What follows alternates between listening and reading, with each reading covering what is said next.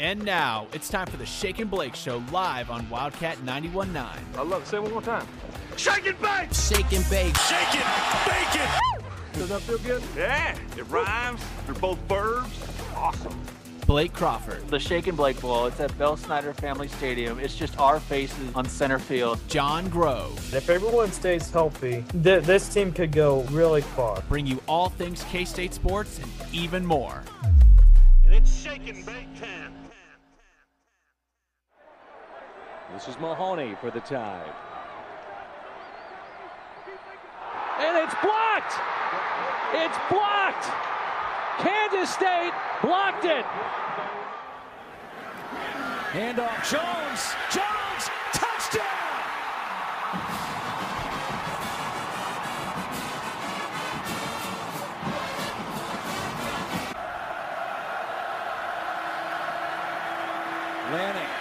Lanning sack, fumble, loose ball!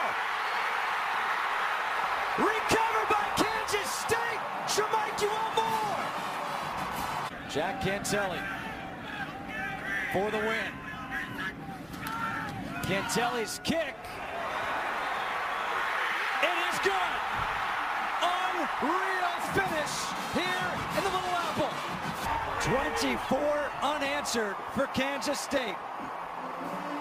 Well, you wanted a game, we got a game. There's the snap. Two-step drop. Looking left is Skyler. He'll have to hustle. Throws back to the right side. He will try to throw the ball into the end zone. Touchdown! In the back of the end zone. Zuber's got it. He's got it. No time left on the clock. K-State has won the game. Unbelievable. K-State always beats Iowa State. I don't know how, but it happens 10 in a row. The longest winning streak against K-State.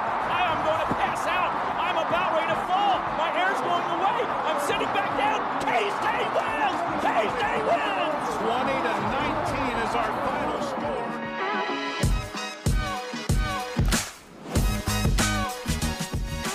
Welcome, everybody, into the Shake and Blake Show live here on Wildcat 91.9. My name is Blake Crawford alongside John Grove as always. John, it's Farmageddon week. How are you doing? A dynamic duo back at it. I believe it was sometime around last year we were discussing Farmageddon. I don't know if it was before the game or if it was after the game, but I'm just happy we're finally able to talk crap at Iowa State again. It's good to be back talking trash about Iowa State. There's been a ton of great content on Twitter, John, especially with everything that's happening with KU. I mean, it's been an interesting week in college football, and then obviously some news that just broke today about the Pac-12, which we'll definitely talk about later. Once again, you're listening to the Shake and Blake Show live here in Wildcat 91.9. We're a K-State sports talk show here on Wildcat 91.9. Blake Crawford, John Grove. We got a great show lined up for you. We're going to preview Iowa State. I've got a little PSA planned. John, I've seen some really horrific propaganda from Iowa State Twitter. I just want to clear some things up and, state some facts. So we'll preview Iowa State, go through some Wildcat headlines, what's been happening in soccer, volleyball, as well as a new member to the 2023 football recruiting class. We'll give our keys to victory and a score prediction against Iowa State. But first, John, we have to just give a big ol' happy birthday to Jerome Tang and Bill Snyder. Yes. Who would have thought? I definitely don't. That cannot be a coincidence, John. The video of Jerome Tang getting full going in there, seeing what they were saying as a mess in the locker room, and then next thing they just start yelling when he gets in there, and then they start singing happy birthday and just does his own dance moves. Like, dude, the basketball coaches are so much characters, man. It's so much fun seeing them. I said it on Twitter. He's the most charismatic coach in K-State history. I'm trying to think of somebody who has more charisma than Jerome Tang. And I mean, not on top of that, on his birthday, he does the one chip challenge, doesn't even flinch. I mean, I almost want to believe it's fake. He just played it off. So what? He didn't need water. He didn't make any sort of face. He just he ate the whole chip in one bite. He's like he was like a player afterwards, his reactions to winning March Madness or something. Yeah, like, come here. I've been through this before. Yes. Now, before we get into the Iowa State preview, make sure you're following us on Twitter at ShakeandBlake785. We just did a Q&A for a 50th episode that went out yesterday. So if you make sure to check that out. It's 2 hours long, but there's definitely some good content in there, especially my opinions on people who wear Crocs without socks. And I'm glad to see Ace Edwards on Twitter agreed with me about my boneless wings take. because I was a little scared. There's definitely some big bone-in stands out there. Anyway, if we want to do another Q&A in the future, you want to make sure you're following us on Twitter at ShakenBlake785 so you are able to ask us the questions that you want to ask. And make sure if you want to check out more from us, we're on wherever you get your podcast. Just look up Shake and Blake because we'll be back Monday to recap the Iowa State game. So let's get into this Iowa State preview. Mm-hmm. So for context, obviously Iowa State is 3-2, 0-2 in Big 12 play, losses to Baylor and Kansas. And just for full context, so the people know, I have not really seen a ton of Iowa State. I went back and watched the entire Iowa State KU game, which, oh my God. I don't know. The things I do for you people. Anyway, so that's really the only game I've seen from Iowa State, which was not their best performance. Just to be fair, I saw because I was busy watching KU Duke during that week when they were playing Baylor and things like that. So I just want to get that out of the way. John, let's just go right to you here. What are you seeing when it comes to Iowa State? I'll kind of start things up with the offense and kind of go by each separate positioning group and all of that stuff. So when I first saw the offense against Baylor and Kansas, the first thing I noticed is like, okay, this ain't your Brock Purdy, Breece Hall type of Iowa State team. This is kind of a more on a poverty / younger level for Matt Campbell's squad this year. I mean, a few weeks ago, this group looked like they were going to be great, and now, I mean, they look as if they can't stop a 90-year-old grandmother from shoplifting. I mean, this is extremely concerning because a 90-year-old could probably get a sack on Hunter Deckers as well. But the Cyclones allowed 5 sacks on Saturday, and they allowed the KU defensive line to disrupt many other plays all afternoon. If this Iowa State offense is going to get back on track, it's going to have to take a significant step forward. For sure. Yeah, when it comes to their offense, I mean, Hunter Deckers on the season has 6 interceptions. He probably should have a few more. I mean, there was the one against KU. He throws a pretty bad jump ball, and I think Kobe Bryant, he catches it, he comes down with it, he bobbles it a little bit. They initially call it a pick, but they end up, going to review it, and they call it not an interception, which then, leads to the whole, the missed field goals and stuff. Anyway. Should we just talk about that now, John? Their special teams are terrible. Oh my gosh. Just in the KU game alone, guys, just to put this in perspective, 3 missed field goals, a muffed punt, you totally mess up a PAT, and it somehow turns into a 2-point conversion. You have kick-catch interference where an Iowa State player is tackling a KU returner for no reason. I mean, I know people are saying that, Iowa State doesn't have a special teams coach. I mean, K-State doesn't either, but we put so much time into special teams. And obviously, Chris Kleinman he probably wasn't watching the game, but if he did, he'd just be laughing because that's why you put so much time into special teams because it really matters. I mean, I do recall, I thought I could have sworn during the offseason they might have hired a special teams coordinator, but I mean, it still looks like absolute garbage. I mean, what is there left to say about Iowa State and their special teams? I mean, they gave up like 2 or 3 kickoff returns to Louisiana in 2020, missed a lot of field goals. I mean, in that KU game, there was no excuses. Iowa State could have won that thing if special teams never existed. And, well, K-State would probably be struggling no more without special teams as well. Unless the second coming of Jesus happens, and if he can play in all areas of special teams for Iowa State, I'm already giving. John, you're on one today. Go off. I'm on one today. Comparing the two special teams, K-State like in a landslide. K-State doesn't give up too many special team scores. They're starting to limit and control some of the pace and limit the mistakes as much as possible, especially when it comes to Chris Tennant and the field goal kicking, and as well as Ty Zettner when it just really comes to bombing those punts because those will set teams far back. I mean, those things make a ton of difference. I mean, to me, this is kind of unrelated, but you think of I think it was the 2010 Chargers. They had the number 1 offense and the number 1 defense in the NFL, and they didn't make the playoffs. And there's a great video about that Secret Base made about it, and it's all about their special teams. I mean, they lost all these close games because of stupid mistakes on special teams. Now, that got me thinking, John, when was the last time K-State gave up a special teams touchdown? I'm trying to think. I mean, this is 11 years ago, but the kickoff return against Oregon in the Fiesta Bowl. We may have given one up to Oklahoma State. Oh, there's definitely one before that. We gave one up to Texas in 2018. Okay. in Snyder's final game against Texas, where they got a punt return out of it. That's kind of ironic. I try not to think about 2018. I try not to as well, but you were the one who were. I brought it up. That's on me. That's on me. Let's go back to their offense for a little bit. PFF ranks Iowa State's offense at 104th. And you talked about Hunter Dekkers. I think Ace described it best. I think he said this on the Iowa State preview. He's just like only Brock Purdy moments. Like he doesn't have the high upside that Brock Purdy does as a quarterback. He's just only Brock Purdy moments.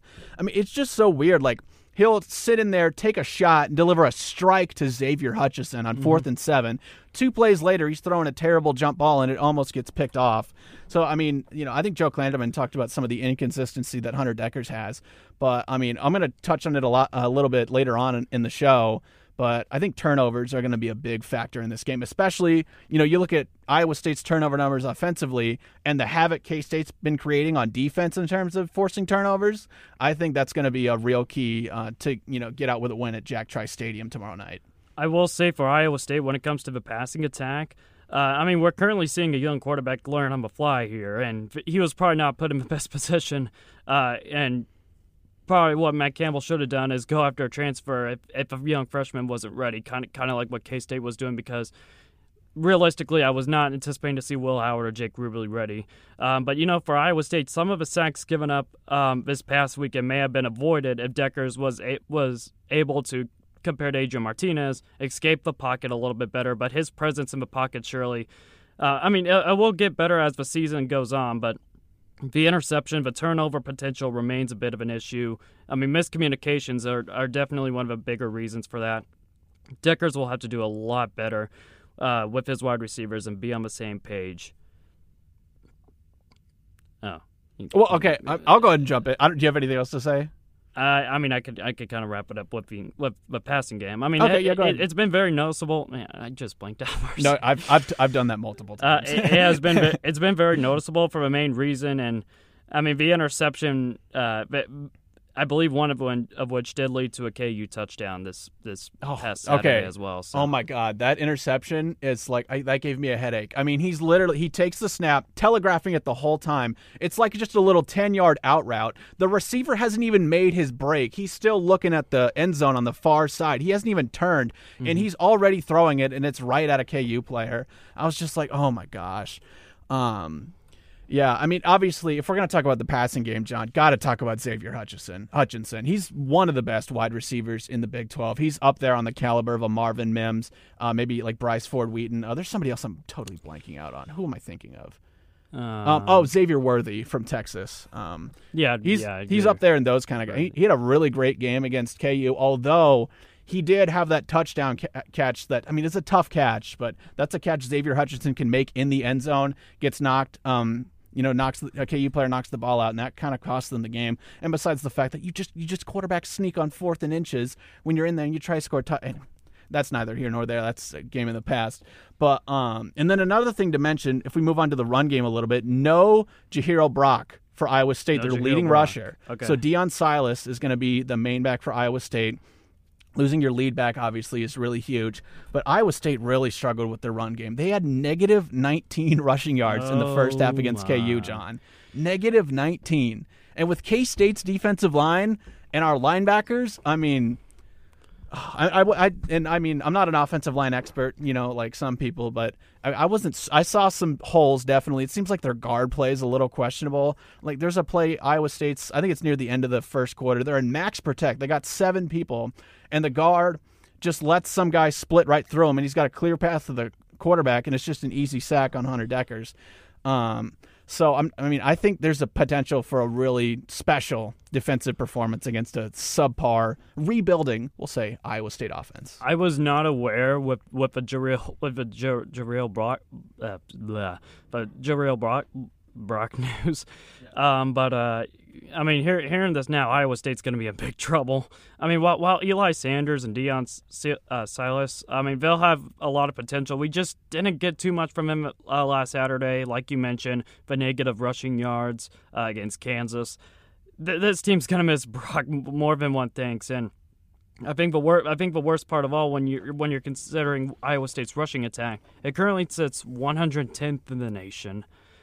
I mean, this can't happen if this team is going to make a big move when it comes to competing for the Big 12. And when you're looking at K-State on the other side of the ball, K-State's going to bring one of the best defensive ends, Felix Anudike-Uzomah, into the game, as well as Khalid Duke.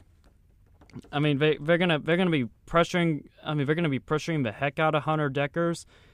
And considering how low the run game is, I just can't really see any way how Iowa State's going to be able to manage their offense unless Hunter Deckers and Xavier Hutchinson are able to connect more frequently than not. Yeah, I mean, they're going to need a lot of Xavier Hutchinson. And they used him a lot in the KU game, just a lot of simple drag routes, just get him out in open space and give him a chance to run because he's he's a great wide receiver. Do you have any more thoughts on the offense, John, before we move to Iowa State's stronger part of the side of the field in defense? Yeah, but kind of leading into the defense, the thing I just find so weird, you have a horrific offense and a horrific special teams, but for Iowa State, the defense has really been like the solid portion that's kept them in these games. Like we talked about K-State, that's pretty much the reason how the Cats were keeping it close to Tulane in Week 3.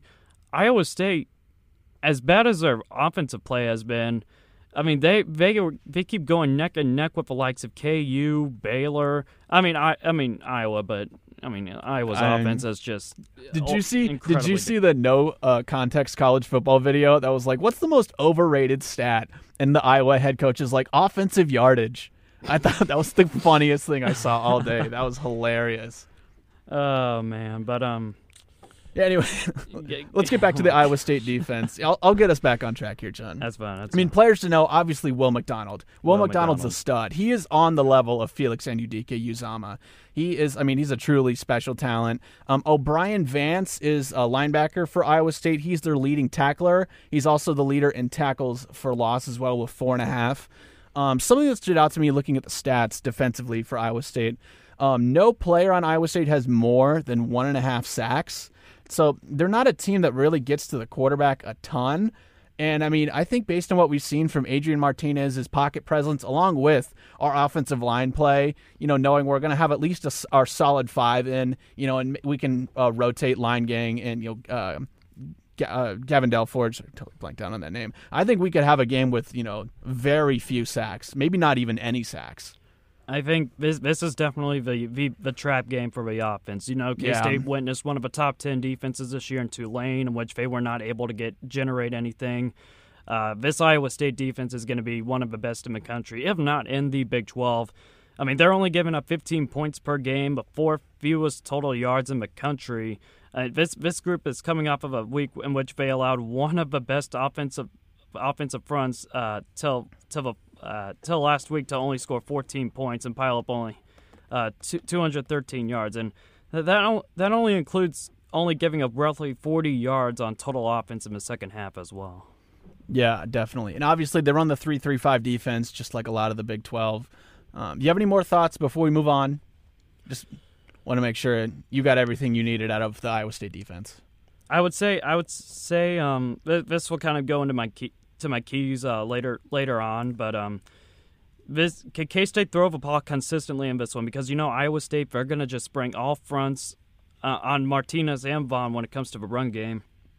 Iowa State has proven they can play defense at a higher level, and the question is, can Martinez make enough plays through the air when we have to? And that's still we'll wait and see on that from that perspective. Yeah. That was a great tease, John, by the way, to the keys later on in the show. I'm so proud. I'm killing it today. And you're on one. Geez. It's Iowa State, corns down. Oh, yeah. Shuck Iowa State. Yeah, speaking of corns down, John, this show, we usually tend to be pretty lighthearted, make a lot of jokes, but I just want to take the time to kind of get serious. I think Iowa State has been distributing some propaganda that I just find shocking on Twitter, and I want to make a little public service announcement. Cyclone Larry. Yeah. So I think it's time to get serious, John. This is a public service announcement. A message to those who have suffered from the diabolical, sadistic, debilitating side effects of consuming corn. Corn is a dangerous vegetable that has such side effects as pellagra, bloating and flatulence, an upset tummy, tooth decay, or drowsiness and lethargy. Now, I've been seeing some influencers on social media saying such things as, quote, corn, a big lump with knobs. It has the juice. I can't imagine a more beautiful thing, end quote. Can you imagine saying something so ignorant, John? Knowing tens, if not dozens of people have suffered at the hands of this inferior vegetable. I mean, I'm sorry, John, but I just had to get that off my chest. I have seen so many people's lives affected in the most minor and completely inconsequential ways by corn. But there's still a tiny little effect there. And I quite frankly, I'm sick of it. So please, if you or a loved one is thinking about consuming corn this weekend, just don't. Just don't. Eat some bread instead. Thank you. Okay. Well, wow, way to blow it right there. I mean, well, once I when mean, the music finished, it was. I need to get out of. Wow, I'm fully invested in this serious role right now. John's putting on his glasses. We're getting very serious on the show. Oh, I just took them off of a quick segment. All right, well, we're going to take a quick break after that. But after that, we got Wildcat headlines around the Big 12, Pac-12 not on ESPN or Fox, and keys to victory and score prediction. All next on the Shake and Blake Show with Blake Crawford and John Grove.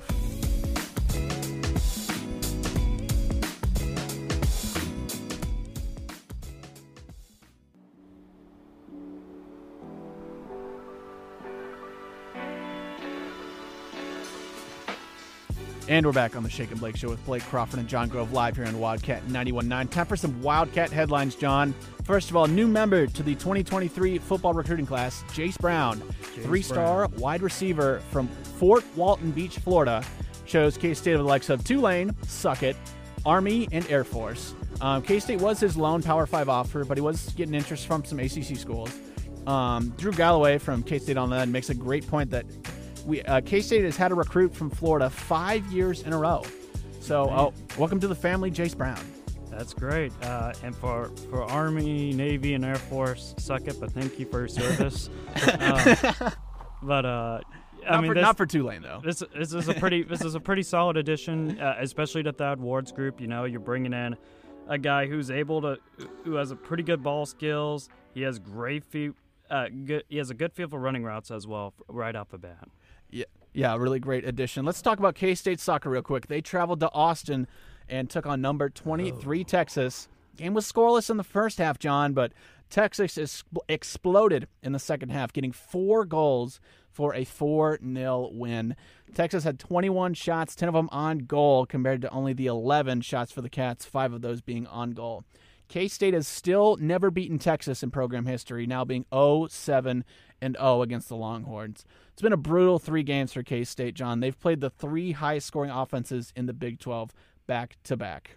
0-6 because the first year K-State played as an independent against Texas, as an independent for first year as a soccer program. But,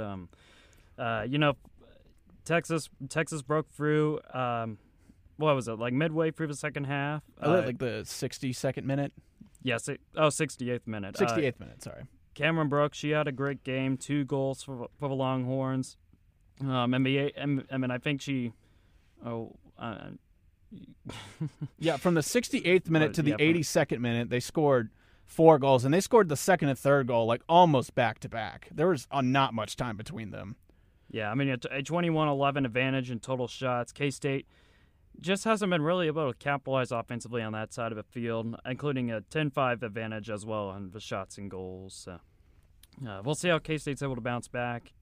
They're going to take a little trip up to Waco from Austin. So yeah, they're going to stay in Texas and play Baylor in Waco. Sunday noon, Big 12 Now, ESPN+. Now, we mentioned it yesterday, John, but let's briefly touch on volleyball. So in case you missed our 50th episode, came out yesterday. They went to Morgantown on Wednesday, took on West Virginia, won 3-0. Real team effort. Nobody in the game got double-digit kills. Aleida Baca led the team with 9. And as we mentioned yesterday, John, it's good to get 2 sweeps in a row before you take a week off because you're going down to Austin, Texas to play the best team in college volleyball in Texas. Number 1, Texas, Jordan Eggleston. She just keeps doing her thing. Texas was just sliding by through all these opponents this year. It's just absolutely insane. But, K-State's serving. They continue to put pressure on the opponents. They kept West Virginia out of system. Got a lot of productive touches in the net and scored points defensively, as well as some of West Virginia's off-balance offensively as well. They were just hitting a lot of shots slowing out of bounds. K-State was getting a lot prepared on the defensive side. I think they held West Virginia to .075 hitting. So in terms of a defensive effort, great win. And my dad says this. He coaches on a volleyball team. So yeah, if you don't, Jeff Grove is John's dad, the associate head coach of K-State volleyball. So I try. So I'll take a shot too with my dad, but not tonight. He said getting out of Morgantown, especially when you're traveling that far during a midweek match, is not easy. And I think we touched on this as well with kind of the arena atmospheres. You'll play in a lot of these big and small arenas. West Virginia has a pretty big arena, and it's gonna be. It just kind of gives a different type of effect on how volleyball players are able to perform as well. So. You're always happy to get out of a win in Morgantown, but especially in 3, that makes it even better. It's kind of similar, John, to why every single Final Four teams always shoot worse because they're in a big dome and their depth perception is a little bit different. I think it's kind of similar to that. So just to recap what's coming up this week for soccer and volleyball, Sunday playing Baylor in Waco. Oh my gosh, Big 12 now, ESPN Plus. Nothing for volleyball this weekend, but again, going at Texas next week. You did say Waco. I will just say one little fact. Just I don't know why. Give it to me. TCU used to be located in Waco. What? Did you know that? It used to be located in Waco, and then some millionaire came to Waco one day. With Baylor already. With Baylor setting their sights on Waco, a billionaire came in for TCU, said, "Hey, we'll give you some money. We'll go to Fort Worth, and you'll start campus from there." So just a little bit of insight. Yeah, and John, we're still eagerly awaiting that 2023 football conference schedule. Oh my gosh, that's going to be. It's October. They said anytime around October and maybe early November. It should be when the 2023 schedule is out. If we start off on the road again, I swear. I mean, if it is on the road, I hope it's Orlando or Provo because those would be some pretty fun trips. Yeah, go to a new place. If it's any place like Norman or Stillwater, if it's Stillwater next year, I'm not going to be happy. Just every year, it's Oklahoma or Oklahoma State on the road. Just every single freaking time. Every time, man. All right, John, let's go around the Big 12 now. So West Virginia, Baylor, both on byes this week. I believe they'll be playing next week on either Thursday or Friday nights. Okay. One of those 2 nights. Cool. Let's save the big game, John, for the end here. So, it's funny that we're going to start off with this game. 11 a.m. ABC, Texas, Oklahoma, Red River rivalry. Not as much hype as in previous years. I believe the first time both teams are unranked in the Red River since 1998. Texas favored in this game by 9 points. They've got Quinn Ewers back. And Dylan Gabriel is out, and General Booty is in. He's is he? Gonna correct you on that. Dylan Gabriel, he's questionable. He's questionable. He'll probably get about an hour. They'll probably know about an hour or two before the game. But Oklahoma, they're just dealing with a lot of issues right now, especially on the offensive side of the ball. Yeah. They have a lot of. They just have a lot of injuries to key players, and even before that, losing last week, Oklahoma just looked out of sorts. I'm assuming. I think Oklahoma will keep things close in the first half, but boy, that Texas game, especially with Quinn Ewers back, they're going to be a load offensively to handle. I'm just seeing Oklahoma's defense lately. It has not looked good. You give up 41 points to Adrian Martinez and company. That's one thing. You give up 55. Give a 55 to Max Duggan. Yeah, and 41 in the first half. 41 in the first half. and everybody was telling me, oh, Brent Venables, he's a defensive guru. He's going to change Oklahoma's defense. No. Y'all were better off with Lincoln Riley when it came to defense, which even then is pathetic and sad. But with that being said, I think Oklahoma's going to struggle late in the game. I think Texas is going to really get their offense going at the right times, and I think the Horns finally, they're well due to beat Oklahoma. If this is not the year to beat Oklahoma, I don't know when it is. Yeah, I'm in agreement with you, John. Here, I'm going to take Texas as well. Let's move on here. 2:30 p.m. FS1, Texas Tech facing number 7 Oklahoma State. Okie State coming off a bye. Texas Tech obviously looking to bounce back after the loss to K-State. I think Oklahoma State I'm really liking Oklahoma State at home here. Coming off a bye. No, they're coming off of a win over Baylor. They said their bye the week before. I'm sorry. Oh my gosh. Anyway, a big win against Baylor. And I think Oklahoma State will continue to roll here, and I think they'll beat Texas Tech by a fairly large margin. So kind of similar to K-State and Iowa State, those two teams are starting to heat up when it comes to a new rivalry. I recall on Twitter they're going to call it the Dust Bowl. Oh yeah, I did see that. You saw that? Yep. Yeah. So but these two teams, historically high-powered offenses, Oklahoma State and Texas Tech, they will likely exchange blows in a thrilling back-and-forth game. I just think Oklahoma State's defense is going to rise up at the end, and we've seen too many turnovers from Donovan Smith at this point. I think Oklahoma State wins by 2 possessions. Yeah, I like that pick too. All right, John, here we go. Game of the century. It's not Oklahoma and Texas. It's not Oklahoma and Texas. It's 11 a.m. Fox Sports 1, which is Brando o'clock, I'm pretty sure. So KU will get to revel in the lovely voice of Tim Brando. 17th ranked TCU takes on 19th ranked Kansas. KU's biggest test by far. Squeak by Iowa State. You're 5-0 for the first time since 2009. Game day is going to be there. You just announced some new stadium renovations. Bring out them porta potties, baby. You got Kevin Harlan to do a voiceover for you. KU has got all their chips in on this game.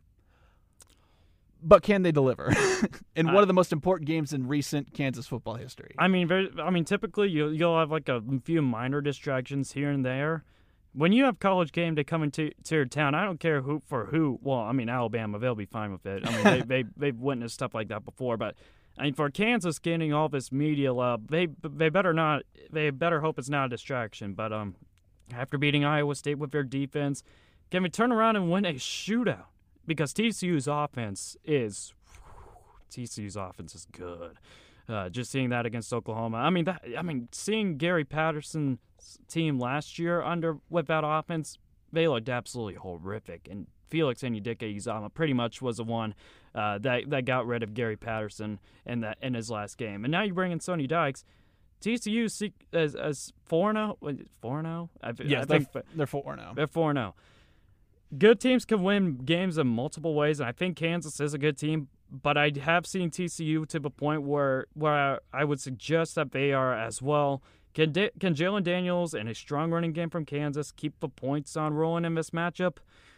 I think they can, but I think TCU just has a little more juice at the end. I believe this might be the best Big 12 game we've seen thus far. But I think TCU, Max Duggan, they will have the answer for Kansas late in this contest. I think they'll be I think they'll end a magical run. But if Kansas wins, I'll stop all the smack talking in the world. Oh yeah, K-State Twitter, we're waving the white flag. Like we'll just come here and say, all right, you've been battle tested. Godspeed. Yeah, that's right. That's pretty much the our official statement here on behalf of EAM on Twitter. Now let's remember, John, you talked about that electric KU running game. They have no Daniel Highshaw. They do not have Daniel Highshaw. He's probably out for the year. That was a pretty bad injury in that Iowa State game. You know who they're bringing in now? Kai Thomas? Our good old buddy Kai Thomas. Yeah, Daniel Highshaw was the Thunder to Devin Neal's Lightning, so it's going to be Devin Neal, Kai Thomas. And KU loves to do a bunch of diamond formation and multiple running backs. They literally had like a pistol formation with like 3 running backs behind them and like their fullback. They do some crazy stuff. I don't know where they're getting these plays from, but I don't want to admit it, John, but KU's offense, they do run some stuff. I'm like, that's fun. So, I mean, I can understand why KU's all hyped up about this team. But let's remember, so far, TCU's looked really dominant. But they've struggled a little bit in the second half. Some of that maybe because they've had such big leads. I mean, they're up 28-7 against SMU, a little under 5 minutes left in the first half. And then you win 42-34, only by one possession. You know, you're up 41-17 on Oklahoma. It's a little bit of a different example, obviously, since your lead is so big and there's no Dylan Gabriel. But, you only put up 2 more touchdowns in the second half. And the fact that Oklahoma's defense has just been completely non-existent. And man, I can't believe I'm saying this. Oklahoma really needs Dylan Gabriel back so they can beat Kansas. They're playing KU next week. Wow. Can you imagine? Oklahoma would be 0-3, KU would be 3-0 in Big 12 play. That would just be in Norman. Oh my gosh. Unbelievable. That would be chaotic. That would just be so crazy.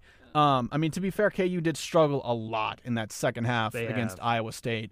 This is a tough one. I mean, I feel bad because I've picked against KU like every time, and they've proven me wrong. But I feel like this is kind of like finally where the rubber meets the road for Kansas. I think it's 6.5 points is kind of a lot for TCU on the road. Yeah, I'd say that's a little too much. I think this will be a close game. I think KU can at least cover that spread. But I like TCU in a really close game. I think this comes down to a one possession. Yeah, whoever has the ball last. Whoever has the ball last, or which defense can actually stand up and rise against either Duggan or Daniels. Yeah, whoever wins the coin toss should definitely receive. So let's talk about our game, John. 6:30 p.m. ESPN-U, right? That's right. Okay, cool. Jack Trice Stadium. Iowa State in their all blacks. Farmageddon. Now, John, I am very confident that K-State is going to win this game, but I feel like it's not going to feel very good. I think this is going to be an ugly game. It's going to be pretty low scoring. The over-under is like 45, and I still would think about taking the under. I'm taking the under. Yeah, this is going to be a defensive game, but like I said earlier in the show, turnovers. I mean, K-State's defense is averaging over 2 turnovers, or forcing over 2 turnovers a game. Iowa State's offense is almost giving up 2 turnovers a game. K-State has had multiple games where we've forced 4 turnovers. So I think when our offense will probably go into another lull state like it has in games before, those turnovers are going to be what turns the tide for the Cats. I do agree, and I think ultimately, and when you're looking at this from an Iowa State defensive perspective, as good as their defense has been when it comes to pressuring the QB, limiting the run game, they have not found any ways to create any turnovers. And for Adrian Martinez's sakes, he has limited his turnover game to the point where it's like, what was it, 5 games in now? Not a turnover. Well, I mean, he's fumbled, but he hasn't turned the ball over. Yeah, he hasn't necessarily turned the ball over. I think for K-State, in order to be successful, you're gonna have to open up that passing game. Texas Tech, they were gonna do their best to try and keep Vaughn and Martinez, and unless I'm kind of looking at this similar to Texas Tech last week. If Iowa State's defense has enough juice left in the carton to go after Vaughn and Martinez when it comes to the run game, I mean that passing attack needs to be there. The wide receivers need to manage to create more separation, find the open gaps. Martinez is running against Oklahoma, a little bit of a fluke. But I think ultimately when it came to Texas Tech, as more consistent as it's been, Texas Tech kind of just went all out. They were gambling on which one we should go to. We'll go to Vaughn or Martinez.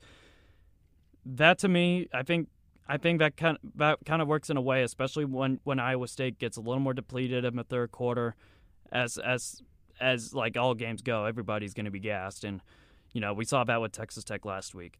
I don't know. Like looking at K-State's defense and Iowa State's offense, just looking at it from an overall perspective, unless if Iowa State can get anything going with Xavier Hutchinson, I just don't see any way how Iowa State's able to win this game.